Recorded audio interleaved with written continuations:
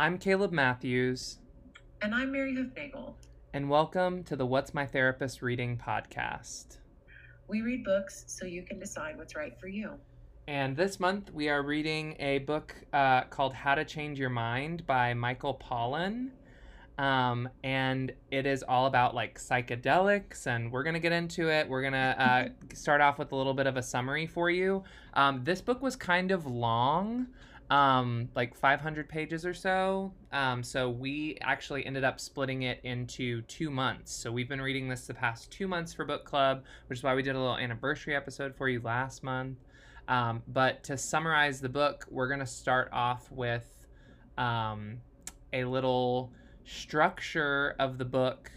So just kind of telling you what it's about, and I'm going to cover the first month, and then Mary, you'll take the second month for us. Take month 2. Yeah. So our first month of reading this book, he really just kind of covers a lot of ground. So the chapters are a new door, a renaissance, natural history, and history.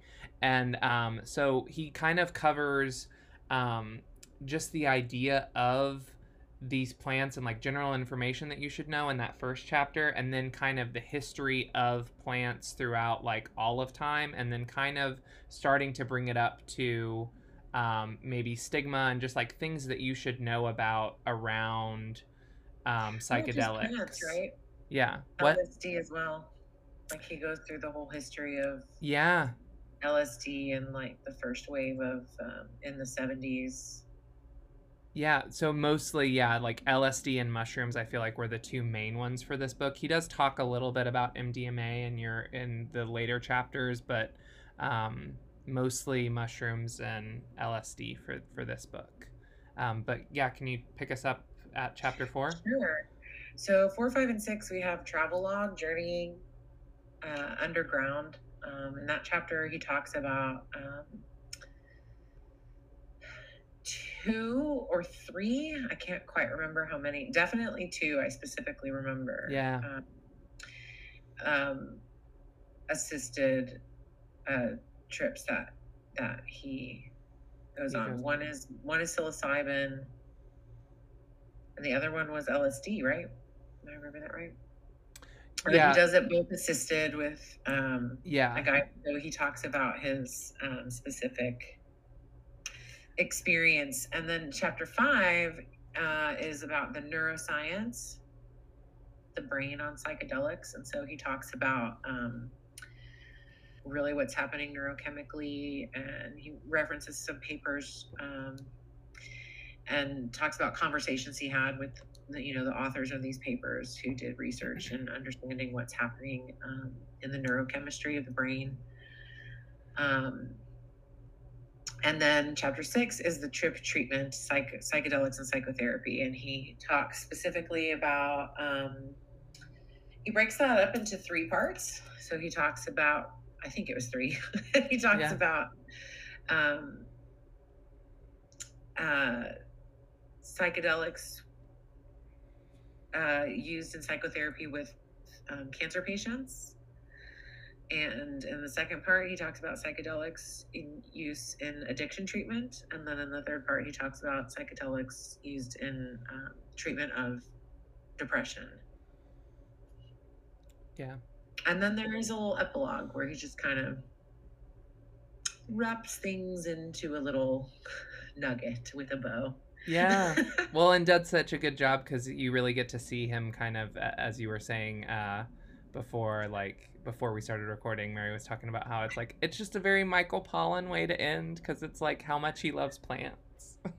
Yeah, I am a Michael Pollan fan, and he ends by talking about one of the images from one of his trips that really stood out to him, and it's about plants and all the things that make Michael Pollan and what he's learned from plants and seeing it in a more vivid, visceral way. Yeah.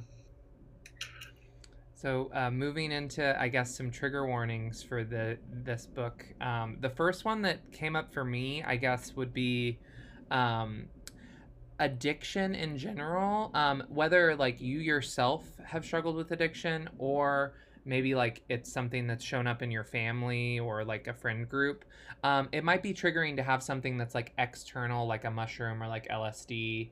Um, Things that we typically see as like drugs, being talked about like so openly, or like so like use wise, Oh, because there's like legality there, and there's lots of complications that might pull up for you if you've been around addiction. And he also talks about like how some of these substances can be used to help treat addiction as well. So just know that that's there. That's a good thing for, I think, people to maybe be aware of. Also, he talks about cancer. There's a whole Mm-hmm. lengthy section where he's talking about, the trials and specific experiences of individuals in the trial and stories who um, were experiencing cancer treatment. And so if cancer touches your life, that could be just a little triggering. And then also death, especially because he's talking about with the cancer trial, it's kind of that existential dread, the difficulty of kind of facing death. And so, yeah, if that's a hard topic for you, then hearing about it might be triggering, but it does turn Yeah. out quite lovely, quite nicely. Yeah. So Yeah. if you have the tolerance to stick with it, it's kind of a lovely, peaceful experience.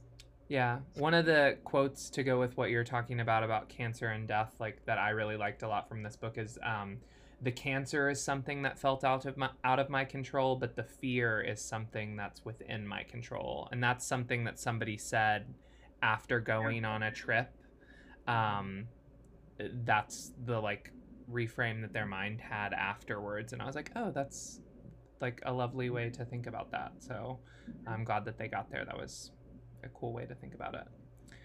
The other one that came up for me though is tripping in general. I think can be triggering for some people, like hearing about at one point somebody feels like they are the paint, or like they're an inanimate object, or they're just so connected with the world, or their ego died, or like there's lots of tripping throughout this, so that might be triggering for some people as well.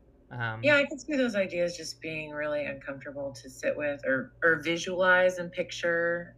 There weren't any really super disturbing or like Yeah. grotesque images, but it's just hard to imagine, and I could see some people just feeling a little like, but Yeah. okay. So, what are your general vibes about this book, Caleb? Yeah, so I was trying to figure out how to say this well before we actually started recording, and the way that it's coming up in my mind now is like I've just whenever it comes to psychedelics, I feel like our culture, like Western United States, Texas, like Austin specifically, because that's where we're based. Um, like there's this movie mentality of a person who does psychedelics. It's like very whatever, bro. Like it's just real cool, and this is great, Let's and go on a trip. I'm one with the universe. And that was like that was what I When had you pictured in my mind. when you say that, I really picture like in movies in particular, like Yeah. kind of the trope character, stock Stoner character of like the trope. burnout, Yeah. right? Yeah. Well, and that's what I was kind of figuring was going to be what we were going to get to hear about. And some of it did feel a little bit that way, but most of it was just Michael Pollan is a very well spoken journalist. And so, like, I was expecting, like, whatever, bro. And then I was getting, like, it was a nuclear explosion of my ego. And, Yeah. like, that was just a different, like, that was a Yeah. different way to hear about this. Like, it was just very elevated and, like, very well said. But it Yeah. was just different than, I guess, what I originally thought. He's a journalist and he's also a scientist. I mean, he has a scientific mind. He's not conducting scientific experiments and not a scientist in that traditional sense, but he has a very scientific mind. Yeah. And so, yeah, he approaches things in that way. Yeah. So my general vibes, the first half of this book, I found to be so tedious for me. Yeah. But it also wasn't new information to me. Yeah. Um, and it goes into so much depth about the history of psychedelics and kind of the moral panic about psychedelics that really put a stop to the psychedelic research that was happening in the 70s, and like the politics behind that. Like, it goes into quite a bit of stuff. That stuff wasn't new information to me. So, and he talks about it for 3 solid chapters. So that was really hard. If you already know that stuff too, it's going to be a journey. You might want to skip to chapter 4 or 5. I would say Yeah. skip to chapter 5 because I wanted to read this book for all of the neuroscience. And so, but I do think, you know, in chapter 4, when he describes his journeys, um, it's super helpful to have those stories playing in your background as he talks about the neuroscience and then as the treatment in psychotherapy, because it references and gives you kind of a framework for the experience that he had as an individual and the neuroscience that was going on behind it and the kind of why. um I also, yeah, I think I was going to say something else, but it's kind of a benefit. I guess I could start talking about benefits then. Well, before we go past into that, I wanted to mention a few things from General Vibes, and some of them I'm just gonna quote you You're from gonna. whenever we talked in book club. Mhm. Um, because yeah, there were just so many. There were things about this book that I want to remember. And so I figure like I want to make sure that people that are our listeners like here's some like real big highlights. One of the things that Catherine, one of our group members, said that she really enjoyed about this book was this idea of a sled metaphor that he talks about. And so the idea is basically that like as we get older, we have like more rigid thinking patterns, and so it's like if you were going to take a sled down a hill, like the first time you don't have any tracks laid, but as you get older maybe you have like some tracks that just come over and over and over again, and so like that's the path that you take. Whereas what some of these trips do, whether it's LSD or mushrooms, they kind of give you like a blank slate or like fresh powder, so that way you don't already have thinking patterns around certain things, which allows you to think in like maybe a more creative or like kind of an out of the box way, because it's like, oh, I'm not going in my Can usual treads. I try to talk about that with the neuroscience language? Yeah, of course, go for it.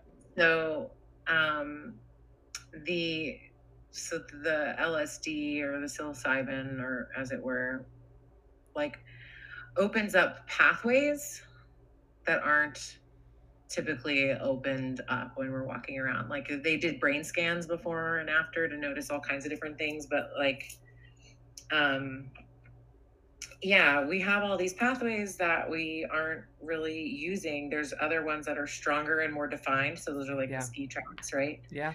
And so, yeah, on the psychedelics, the ones at the ski tracks are kind of our default modes of operating. That wasn't the exact language he used, but the default mode Yeah.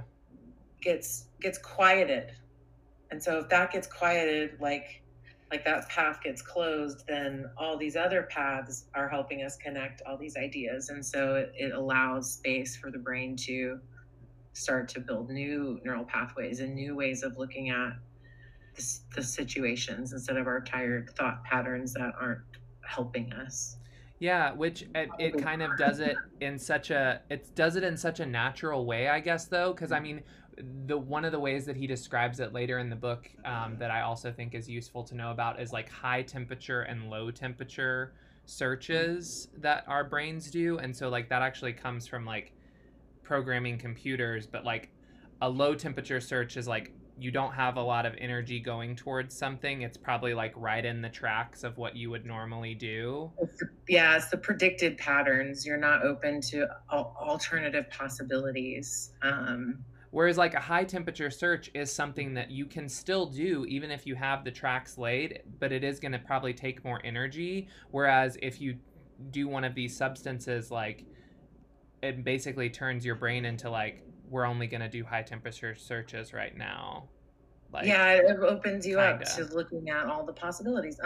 Yeah. Totally. Which like I love that idea just because which now I just feel like I'm channeling Mary Hoofnagel, but like that's I feel like it lets me know and have a lot more empathy towards like kids and development, and like that you were saying this in group that like Yeah, that's one of the benefits to me. Go ahead. yeah, well I want you to speak with your own words, but like the way that you talked about it redefining how you think of school, I think is like, please say what you said if you can remember it. Yeah, I will. And so this is a super, like, an unexpected beneficial like idea. The reason children come up is because so when he talks about the neuroscience, he talks about how we develop into these beings that focus on the pattern seeking. But when we're children, we don't have patterns to seek yet. So when we're noticing things and we're problem solving things, like, we are casting this wide net to be open to like all the stuff. We don't have predictive patterns we're relying on yet. As adults, we have predictive patterns we're relying on. And when we get to adolescence, we undergo neural pruning, which is where our brain kind of prunes off the ones we don't need, so that these predictive patterns that have been really reliable stay. Yeah. Um, and so Makes us more efficient, but yeah. Sure, but children, adolescence is where we do the neural pruning. And so he does talk about how this mirrors what a child's mind is like, this openness to possibility. And he talks about how the consciousness of children can offer so much to teach us. And I work with children, it's so true. Like, they say things and I'm like, wow, the wisdom. Yeah. The wisdom from the mouth of babes is so powerful. And we just get so caught up in our adult minds thinking that we know because of our experience, which is valuable, but it's not everything. And so yeah, he kind of talks about this balance. And so he talks about that high temperature search being that I'm open, I'm researching all the possibilities, I'm trying to find out everything rather than relying on what's most predictable and only going down those channels. Yeah.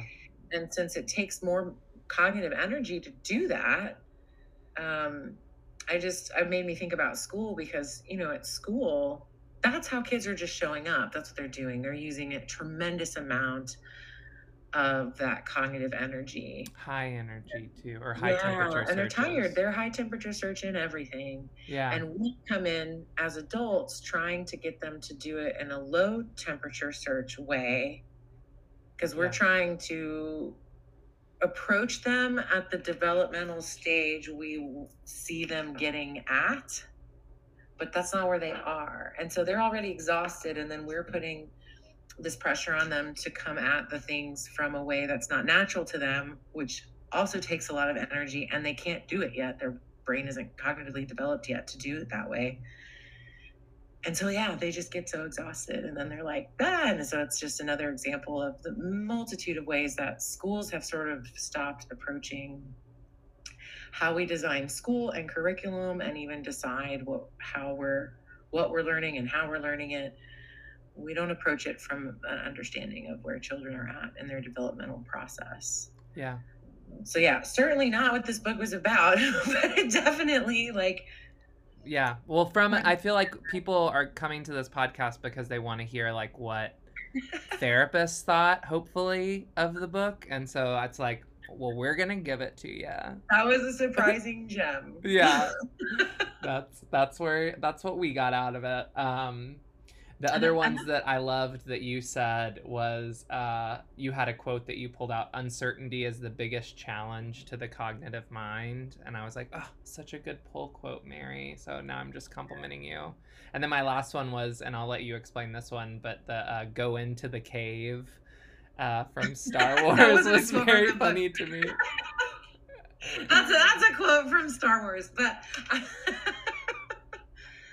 yeah. So these are some of the benefits of the book that I would highlight. Certainly, that the idea that uncertainty is the biggest challenge of the cognitive mind, and with the neuroscience to back that up, is super cool to understand in a way. And I'm an EMDR therapist, Mm-hmm. and so when I do EMDR work with clients, that's a big piece of what we're developing along that journey, is the tolerance for the uncertainty, the how to sit with uncertainty and hold it, to how to open up to a more high temperature way of making sense of the situation versus the low temperature way we've been trying to make sense of it, which has been causing distress.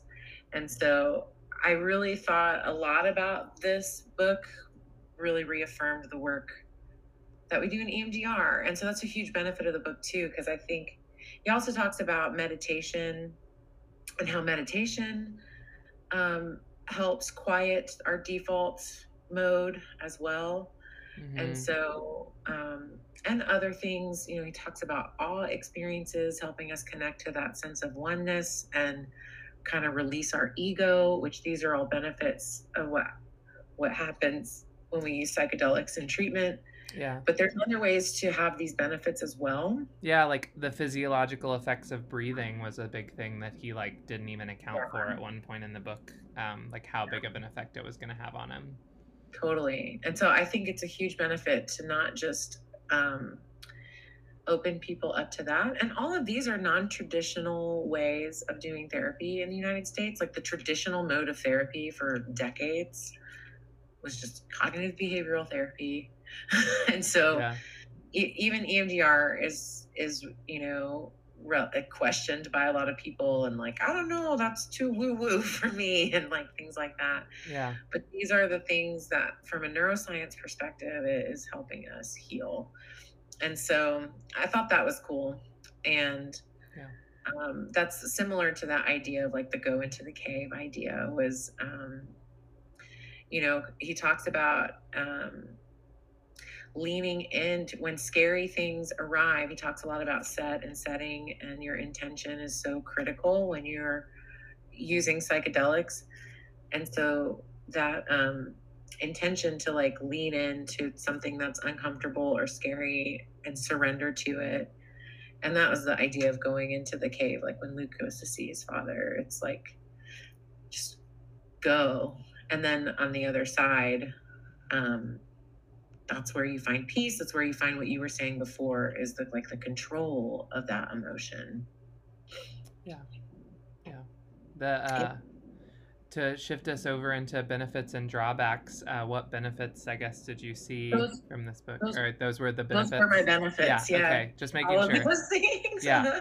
Yeah, the other one that I really took away from this for benefits for me is like we had a few therapists that like use ketamine or like kind of had experience with like this topic, and so like having other people read this book with me, like as a person who didn't know, like I don't know if I would have picked this book up for myself, but it got voted and so we read it. And to have them in these conversations I thought was like so valuable and just so useful.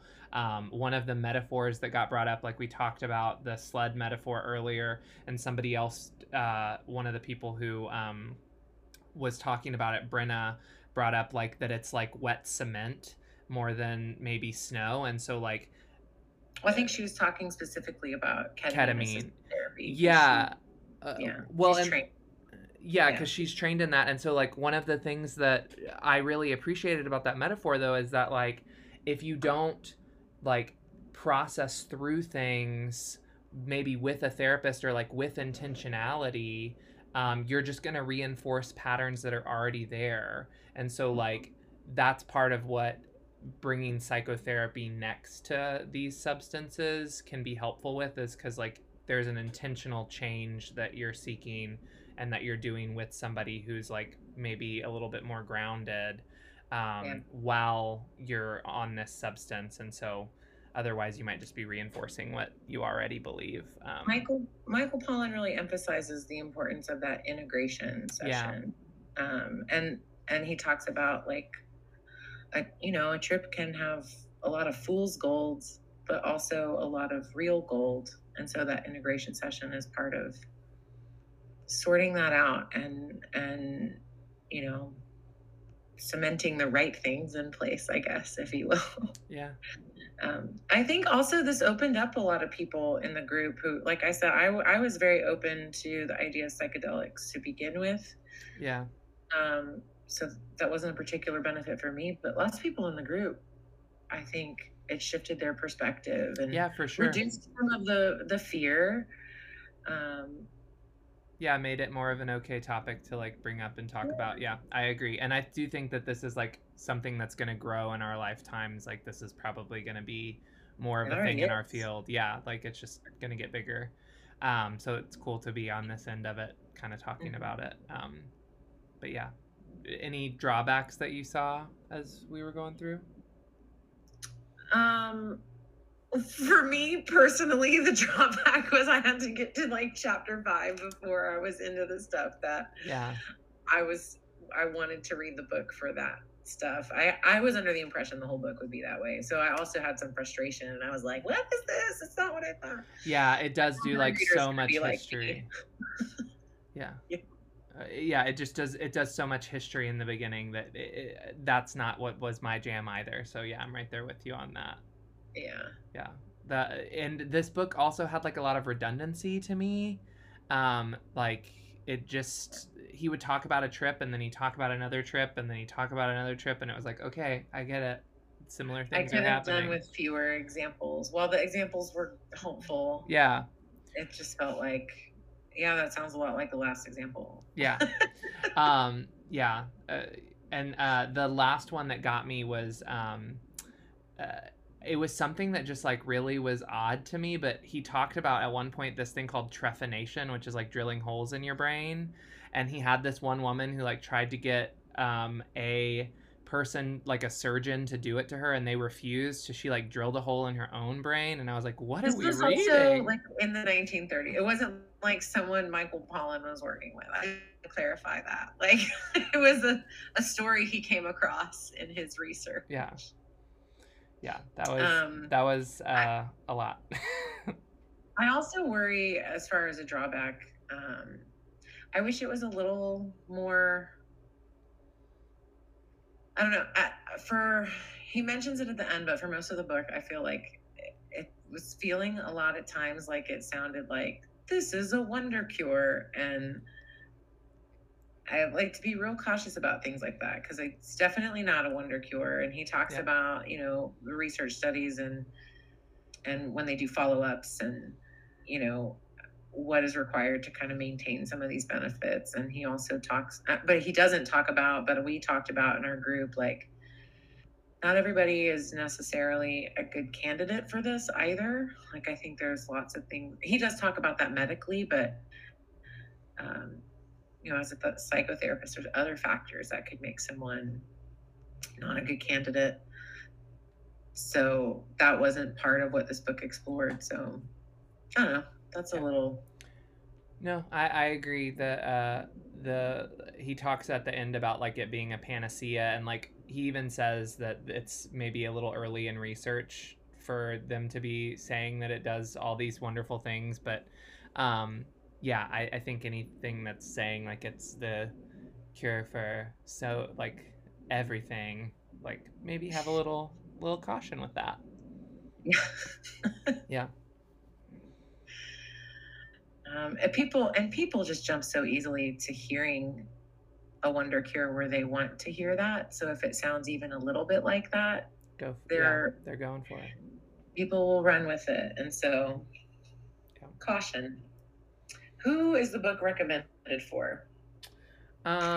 Yeah, so after reading it with this group, I would say Mm-hmm. like people interested in psychedelics, whether you're like already interested in like for it, Mm-hmm. because then you're going to get some history, you're going to get some neuroscience, you're going to get some like psychotherapy integration, but also people that might be skeptical of this or maybe like want to learn a little bit more. Like I think this, like after reading it and talking about it in a group, I'm glad that I, as a therapist who's going to be like probably seeing this as like a psychotherapeutic technique in the next Mm-hmm.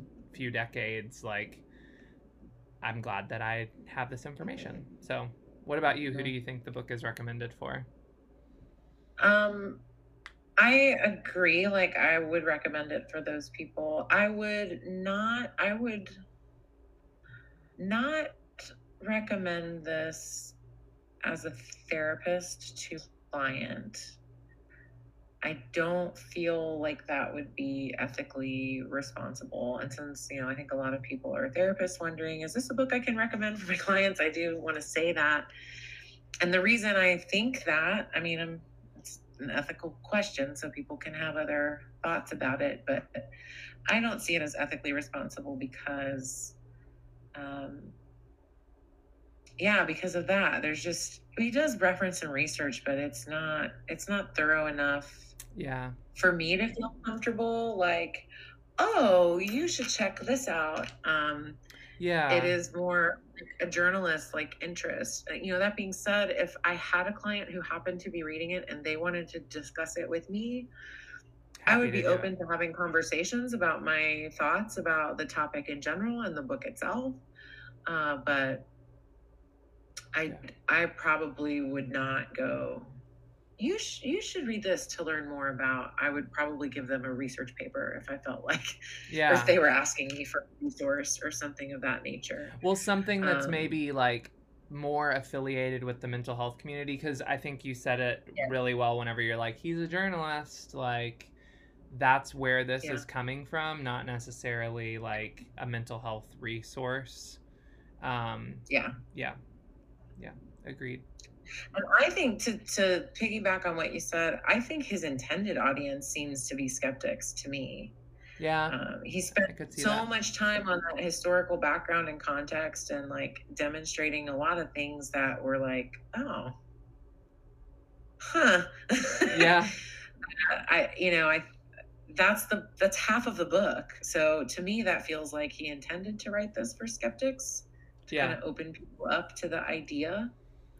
Yeah, to give Um, people maybe just a little bit more information. Although I feel like it's probably hard as an author to write a book towards the skeptic, because it's like you have to get them drawn in enough that they get the book, you know? But Well, I mean, the title of the book is just How to Change change Your your Mind. It mind. Yeah. doesn't, I mean, I guess the subtitle indicates it's about psychedelics, but Yeah. I don't know. Yeah. I think that skeptics is a good one to. I would assume that that would be his answer. And then maybe like just anybody that wants to know more about psychedelics, I'd say too. But I think skeptics is probably Well, based on how he wrote it. if you're curious and interested, then you get the kind of the whole picture from start to finish. So definitely it could be intended for them too. Yeah. I guess I just wonder why he spent such a significant amount of the time Telling us. on the Yeah. history. Yeah.